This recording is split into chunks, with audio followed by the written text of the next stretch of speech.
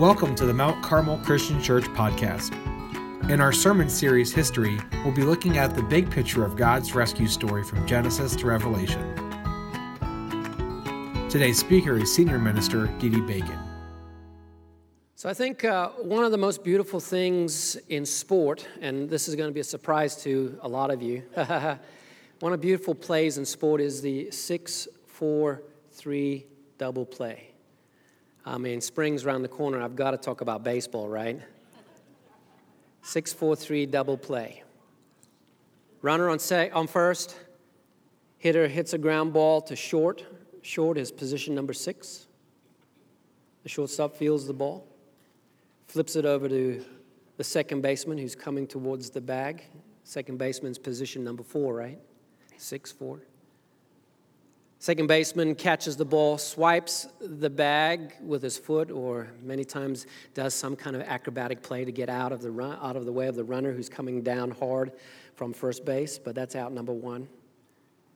Swipes the bag with his foot, throws to his left to the first baseman, position number 3, 6-4-3, who stretches with the bag under his foot, stretches and catches the ball for out number 2. 6-4-3 double play. What a beautiful thing. In fact, it's so beautiful. Let's just take a moment to check it out. There it is. Down. Here we go. Count it out. 6, 4, 3. Yes, 3. The twin killing. The Reds will race the base runner, and there's 2 outs here in the 8th. Hey, everyone's a World Series winner before in the spring, right? What a beautiful play. What a beautiful play. The symmetry, the sequence, the coming together, the timing. It's a beautiful thing to watch. A friend of mine said baseball is a beautiful game. And I have to agree, because it's not only beautiful because of the green and the symmetry and all that's around it in the ballparks, but it's beautiful because you have these sequential chain of events, things that happen that are just lovely to watch. Now, it's been our hope that this sermon series called History has done something similar to you that the 6-4-3 double play does to me. We're hoping that it creates aha moments and it creates like wonder as you realize how the Bible is tied together. As you realize the connections between the stories, although we have many people and many people used by God to write the books and many different situations, you come to realize they're connected, and they're connected because there's one person who's pushing this through, one who's connecting all the dots.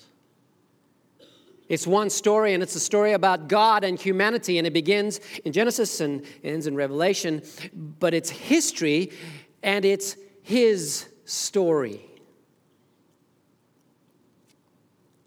It's been our hope that this series has proven, as you've come to hear each message, has proven to bring about the sense of wonder and awe as you begin to say, okay, the God of the first part of the Bible, the Old Testament, is the same as the God of the second part of the Bible, the New Testament. The God of Abraham, Moses, and all those dudes, that's a biblical term, dudes, is the same as the God of Jesus and the apostles and the church today. You know, right at the beginning, we started this series. Aaron Adams kicked off our series, and he talked about Genesis, and what we discovered was that in Genesis, God made humanity, Adam and Eve, placed them in a garden. He placed them in a garden so that they may learn how to walk in fellowship with God. And in that learning, they might have the skills developed in how to fill the world. But in the garden, we know that there was trouble brought in because of the fall. Adam and Eve chose to disobey that which God said they needed not to do. They chose to do it. Why? Because they believed a lie. The lie brought to them by Satan, who came to them in the form of a servant, and in a sense said, listen, God, you can't trust him really. He doesn't really have your best interests at heart. You can take on the pursuit of your own happiness, your own God-likeness. You can be like God on your own terms. He's just trying to keep something away from you, so go ahead.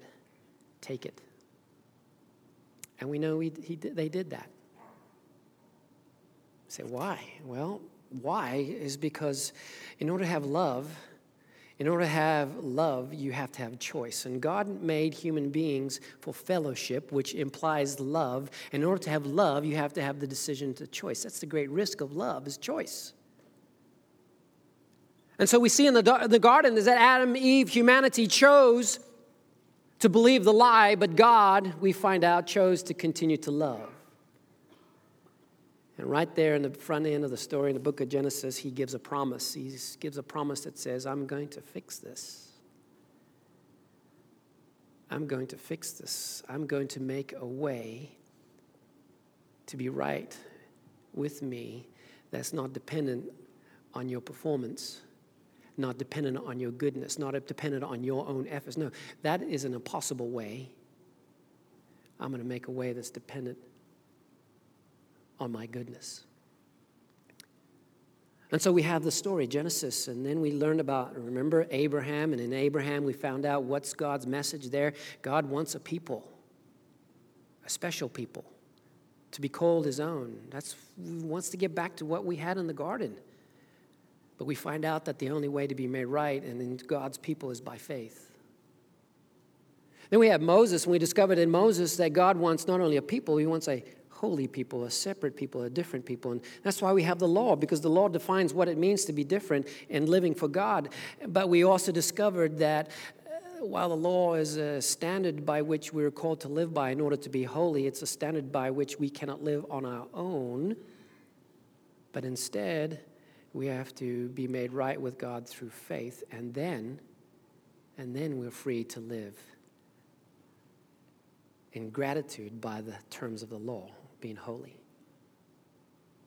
Last week, Tim talked about how God not only wants us to be a people, a holy people, and then we discovered he wants us to be a royal people. God's the king. He wants children. If we're children of the king, we're obviously part of a family of royalty, and the definition of royalty is so eloquently put by Tim. He said, royalty, in effect, being the people of God who are like the king. We have, like David, our hearts are like the Lord's. Hearts after God's, like David. That's the model. That's the picture that we're called to live by. A people who are holy, who are royal. That means they belong to the king. Their hearts belong to the king, and their hearts are desiring for the king's business, family business. And that is achieved by how? By faith.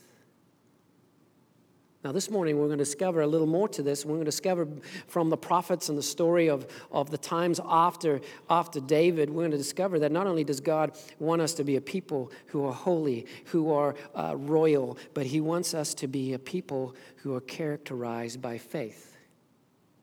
And what I mean by that is it's not just faith that gives us life.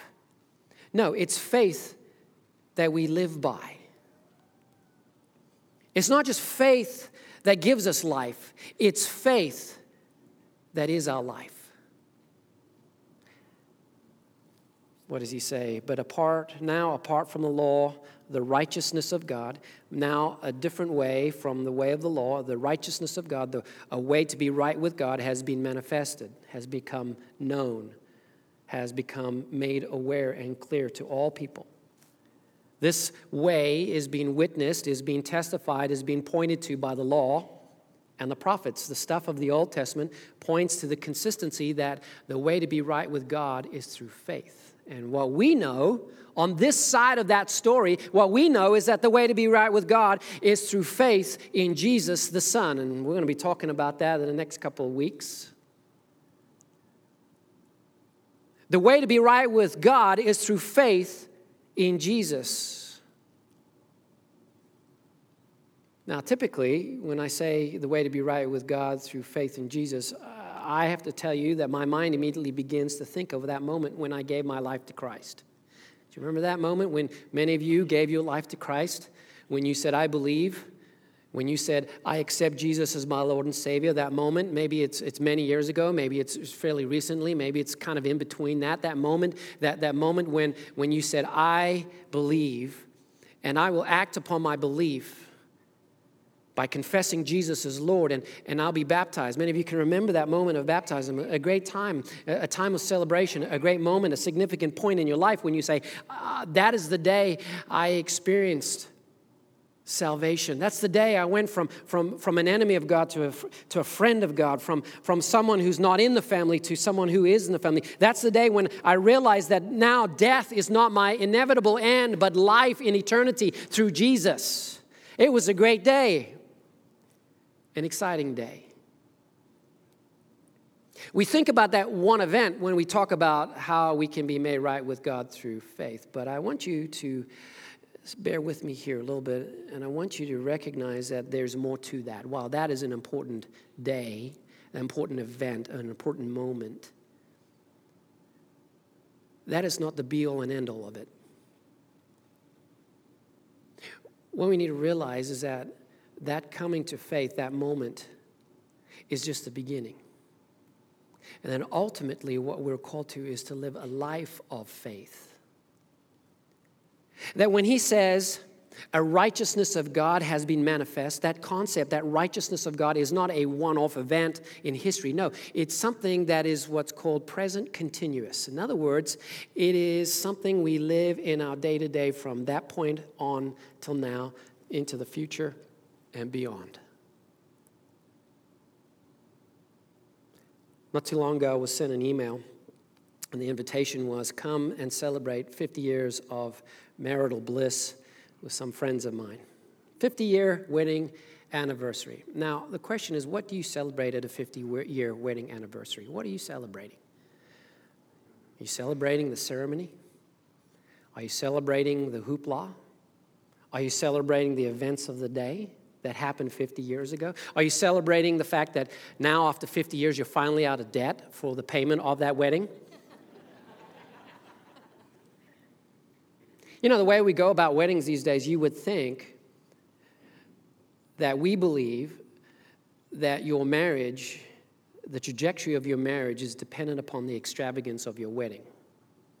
I mean, the numbers are ridiculous.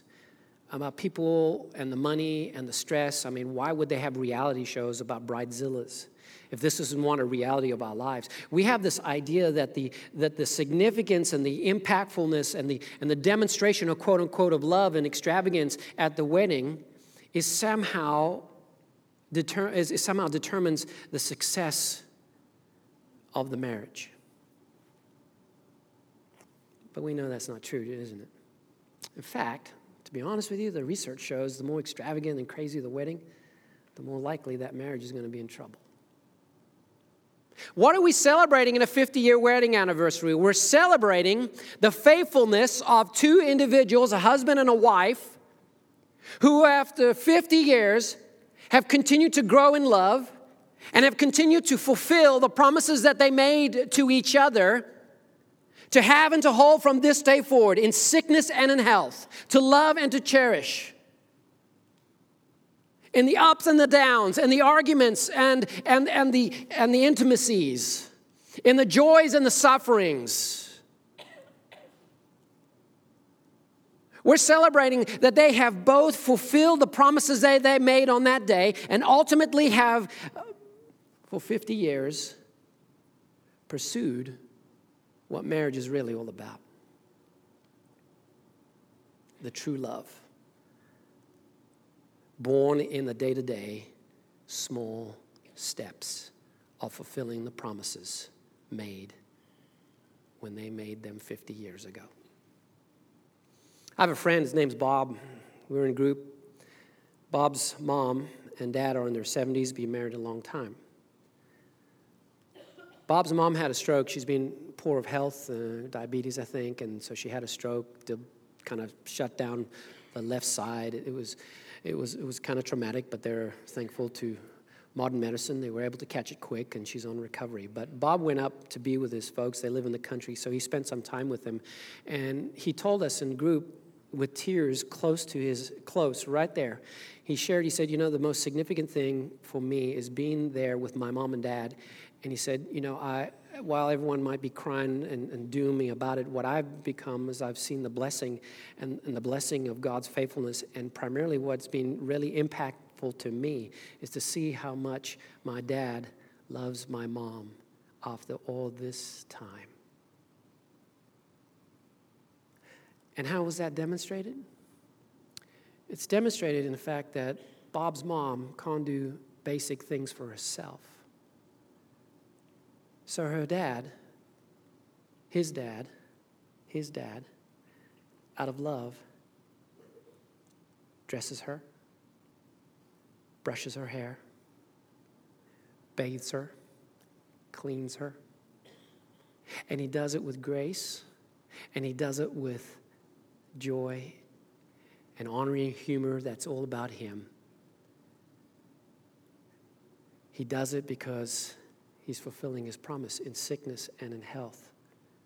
He does it because he's learned that it's not about the wedding ceremony. It's about the fulfilling of my promises over the duration of time and growing in love for this individual till death do us part. Now, in the same way, we're talking about faith. We're talking about faith. It's not an event we just celebrate and say, okay, I'm in, I go to church, and I just do nothing else. No, faith is living day to day, being one where the Spirit fulfills the promise to live by faith. Be made right with God, and then it's not nothing. No, it's we've been right with God, and then we live by faith. But now, apart from the law, the righteousness of God has been manifested, being witnessed by the law and the prophets. See, God doesn't just want our vows at conversion. He doesn't just want us to say, yes, Jesus, come into my life. I receive you as Lord and Savior at our baptism. No, He wants us to fulfill the promise that we made to Him, that we will now live with Him day to day. We will be saved by faith, and we will live by faith. Day to day, month by month, year by year.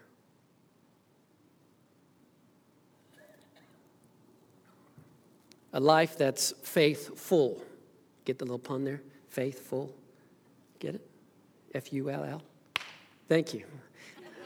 My drummer's left, so I got this guy right here. So now we've been going through the Old Testament, and I want you to kind of in large swipes, if you'd like. There's a large section of the Old Testament that begins with Isaiah and ends with Malachi. It's a section of the prophets, and they're called major and minor prophets. And the reason they're called major and minor is not because some are more important than others. It's just because of the size of the books. So the minor prophets have small books, and the major prophets have big books, right? Isaiah to Malachi. And what you find out, the role of these prophets is that they were sent to the people of God to remind them that being the people of God requires them to be faithful. Throughout the history of the Old Testament, that's what the prophets do. They go to the people of God and they remind them, hey, by the way, God is not just about you being the people of God and enjoying that status. No, He wants to remind you that being the people of God means you have to live like the people of God and you have to be faithful. Faithful. See, we have a problem being faithful. We have a problem being faithful, particularly when things are going well. You're like, what? Yeah. We have a problem being faithful in prosperity and blessing. That's when we really struggle being faithful. I don't know about you. When I became a Christian, I was 12 years old. At that time, I was filled with awe and wonder at the goodness of God. I didn't fully understand what I was getting into, kind of like marriage, right? And I was living for God. But I was young, and I was excited, and I was filled with the sense that God loves me, and I was following Him. And that may describe any one of us here. When we came to Christ, we were young as maybe not in age, but young in terms of our position with God, and we were excited, and we were filled with optimism about this new commitment that we've made, and then we start living life. And as we live life, we start to enjoy the benefits of being faithful to God, right? We start enjoying the benefits of discovering what prayer is all about and discovering the Bible and how it works and getting this new family called the church that comes into our life and helps us. And we get into worship and we raise our hands and we get excited by the new things that we got. And we are focused on our relationship with God. And in effect, what happens in living life, at that point, we're high on faith or dependence on God. And our confidence, the way we live by our own strength, is usually a little less than that. But what happens is we grow, and as we grow, God blesses us, and we begin to do better in our competence. We begin to become more skilled, perhaps, in our Bible studies, and we get more skilled in the way we pray, and we begin to see how God works, and we become more comfortable in our life, and things start to come our way, and we get married, and we have children, and we gain in wisdom, and we gain all these skill sets that God is so quick to give to us, the gifts of the Spirit and the blessings of answered prayer, and we begin to grow in our competence, and we begin to recognize that, hey, we're actually pretty skillful at this thing called life. And our competence begins to grow. And many times as our competence begins to grow, we begin to forget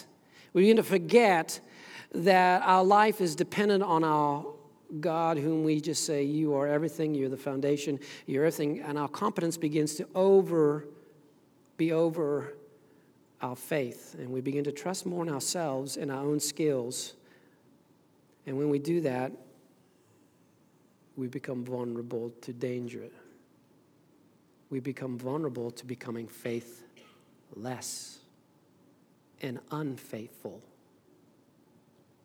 Now, there's a great example of this in a story about a man named Hezekiah. Time of Hezekiah, the unified kingdom. Remember, Tim yesterday talked about last week, David, who unified the tribes into one nation.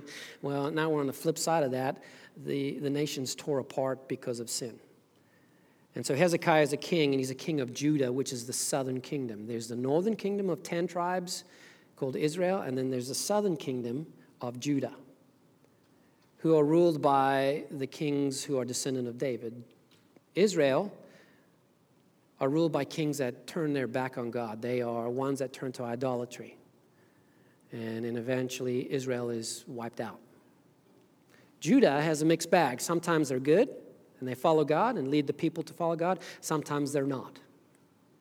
Hezekiah was a really good king. He inherited the kingdom after his father, who wasn't a good king, and he comes in and he leads the nation back to God with a variety of reforms and a variety of courageous acts that bring Judah back to God. Hezekiah is high on his dependence of God in the early days and maybe not so high on his competence, but we're told that he's blessed and he's skilled and he grows as a person and as a king. And in fact, we're told that God pours out much blessing on him because of his faithfulness. Check this out, 2 Chronicles, it says this: Hezekiah had very great wealth and honor. He made treasuries for his silver and gold and for his precious stones, spices, shields, and all kinds of valuables. This is 2 Chronicles 32, 27 to 31. He also made buildings to store the harvest of grain, new wine, and olive oil. And he made stalls for various kinds of cattle and pens for the flock. He built villages and acquired great numbers of flocks and herds, for God had given him very great riches. It was Hezekiah who blocked the upper outlet of the Gihon spring and channeled the water down to the west side of the city of David. He succeeded in everything he undertook. Hezekiah was a man of faith, but he was a man of competence. And his competence and his skill obviously was shown in just how successful he was at life. You know this thing he's talking about, the blocking of the upper outlet of the Gihon spring?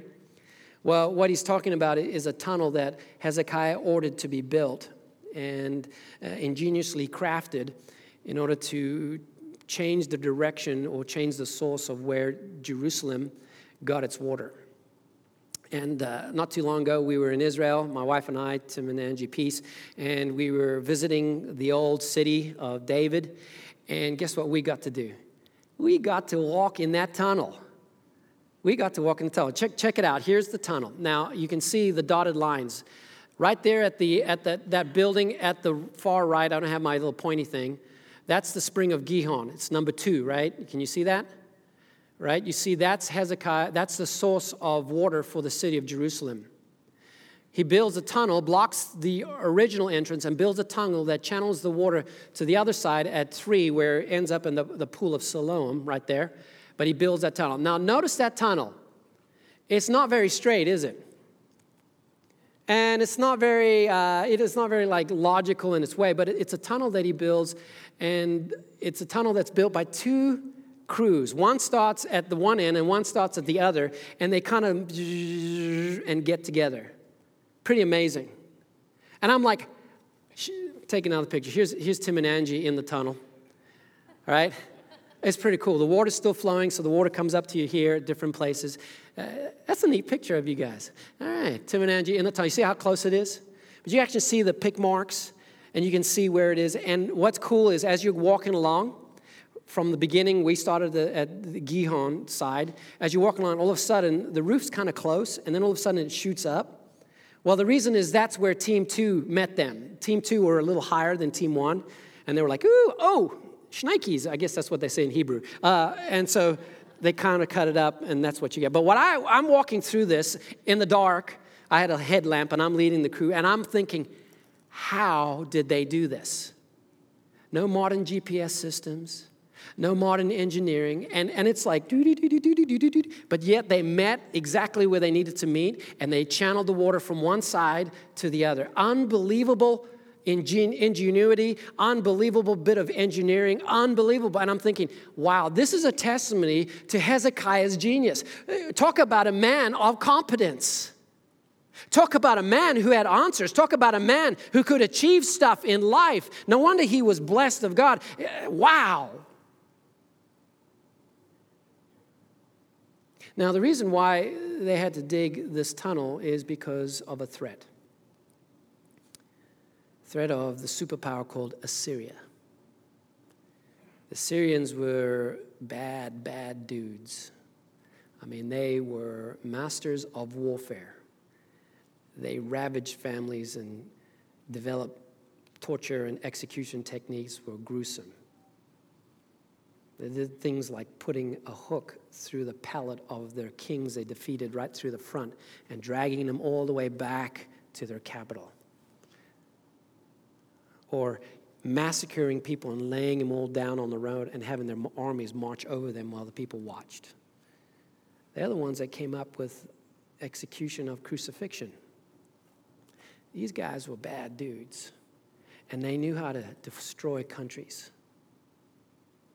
And God used the Assyrians to bring about judgment. I told you Israel, the northern kingdom, turned away from God, and Assyria was the means of judgment to those people. And so during the time of Hezekiah, Assyria invades the northern kingdom and defeats the northern kingdom. Now, during the time of Hezekiah, his prophet, the man charged by God to remind him to remain faithful, was a guy called Isaiah. News of the conquest or the conquering of the northern kingdom caused Hezekiah to think, you know what? We are vulnerable in our water source. We need to do something to protect us when the Assyrians come. We don't want them poisoning our water, or we don't want them to go in through that tunnel and come out and attack us. And that's why he made the tunnel. He relied on his own competence and skill. In fact, the story tells us that after the destruction of Israel, Hezekiah is trying to get ahead of the game, and he sends kind of a peace offering to the king of Assyria. He takes the gold and riches out of the very temple of God, and he puts them together, and he sends them to the king of Assyria and says basically, hey, I'm your friend, buddy. Don't take on me. He relies on his own competence. But it doesn't work. It doesn't work. Because the Assyrians continue to come, and they are at Jerusalem's doorstep, and he comes to the point where he realizes his competence is inadequate to deal with the issue, and what does he do? As a man of faith, he turns to God. Which is what we all do when trouble comes, don't we? If we're Jesus followers, we live by our confidence, thinking we're in charge and we're doing our own thing, and then all of a sudden we find a situation beyond our competence, and then we're like, dear God, please help me. Dear Jesus, help me. I need you. I want to rely on you. Help me through this difficulty, right? Well, that's what he does. And he turns to Isaiah and he prays. And Isaiah says, you know what, Hezekiah, because you've done this, God says he's going to deliver you. And he delivers him and the people in a very miraculous way. Now, you can read all about this. I think it's in 2 Kings, chapters 18 to 20, and in Isaiah 36 to 39. You can read about that story, and you can read about that God delivers Hezekiah and Judah, and there's great rejoicing. And then it seems to me that Hezekiah does what we always do. When the blessing comes, what does he do? He forgets to be dependent on God. And so we're told again, he gets this illness he's unable to find a cure to. And in fact, the word of the Lord says, you're going to die. Once again, Hezekiah cries out to God, because that's what we do in difficult times. We cry out to God then. We're really keen about God in trouble. And so he cries to God, and God says once again, no, you're not going to die. You'll live another 15 years.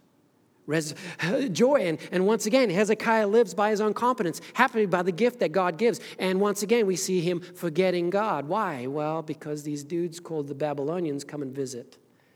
And Hezekiah, trying to live by his own competence, recognizes that they're going to be the new superpower. And he shows them all his wealth. And he shows all the stuff that he has in his treasuries, thinking he might be able to buy them off. And we're told that Isaiah once again comes and says, Hezekiah, you don't live by your competence, you live by your faith. Those Babylonians, they're going to come back one day, and they're going to totally wipe your people out and take every bit of the stuff you've shown them. Here's the lesson of Hezekiah. God is looking for us to be faith-filled, but the temptation for each of us is to forget God. When we're in control, we're large and in charge and living by our own competence. We don't deny God's presence. We don't cry out to God in difficult times. What's the old saying? There are no atheists in foxholes, right? There are no atheists during difficult times? No. Our tendency to be atheists, to treat that like God does not exist, occurs when we're enjoying prosperity and good things. And the reality is that God has called us not to be saved only by faith, but to live by faith. And the challenge is that as we grow in our competence in life, the challenge is to continue to invest in growing in our faith in God. And to grow in choosing to do things that force us to rely on God. Choosing to do things that remind us that we're to live by faith. And that may mean small things. It may mean big things. But it's a day-to-day, step-by-step fulfilling the promises that God has called us to do. It's learning to endure difficulties when we really want to do our own thing, whether it be in relationships or whether it be in conduct or whether it be in work or whether it be in our attitudes or whether it be in just our approach to life. What Hezekiah has told us is that the way to be made right with God is not just a time we get life, it's a time that we learn to live life.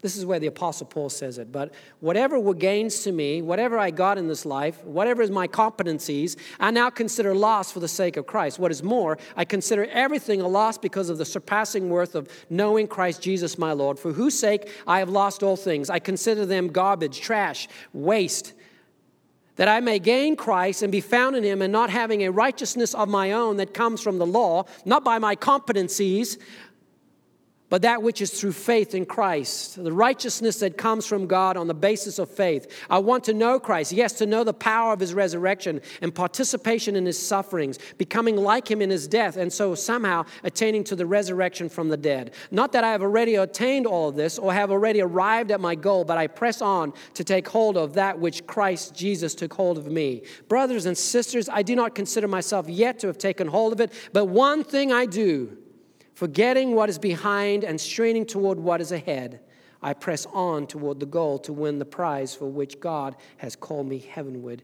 in Christ Jesus. The prophets all remind the people of God of the same thing. God wants us to be faith-filled people. What does that mean? What does that look like? Jesus said, if you love me, the demonstrator of my love will be that you obey my commandments, that you will strive to live daily loving God and loving people. There's one way to look at it. Faithfulness means that I will continually invest in things that strengthen my faith as I also grow in my competence in life. Faithfulness will recognize that in the good times, those are the times by which I need to make extra effort to focus on the goodness of God and to live the life of joy that God has given to me. See, God is calling us to faith and to be faith-filled. Let's pray together. Thank you so much for the gift of life you give to us, Lord, and we thank you for the story of Hezekiah. We thank you for your grace and love, and we ask that you would help us to live by faith, faith-filled. In the name of Jesus, amen. We'll stand, we'll sing again. If you have a prayer need, we have guys that are available up front to pray with you in person. If you have a decision to make in order to accept Jesus as Lord and Savior and to live a life of faith, then we encourage you to let them know, and we're ready here to hear your confession and to baptize you. Let's sing. Thank you for listening. You can interact with us online at our website, www.mtcarmelchurch.org. Also on Facebook, Twitter, and Instagram.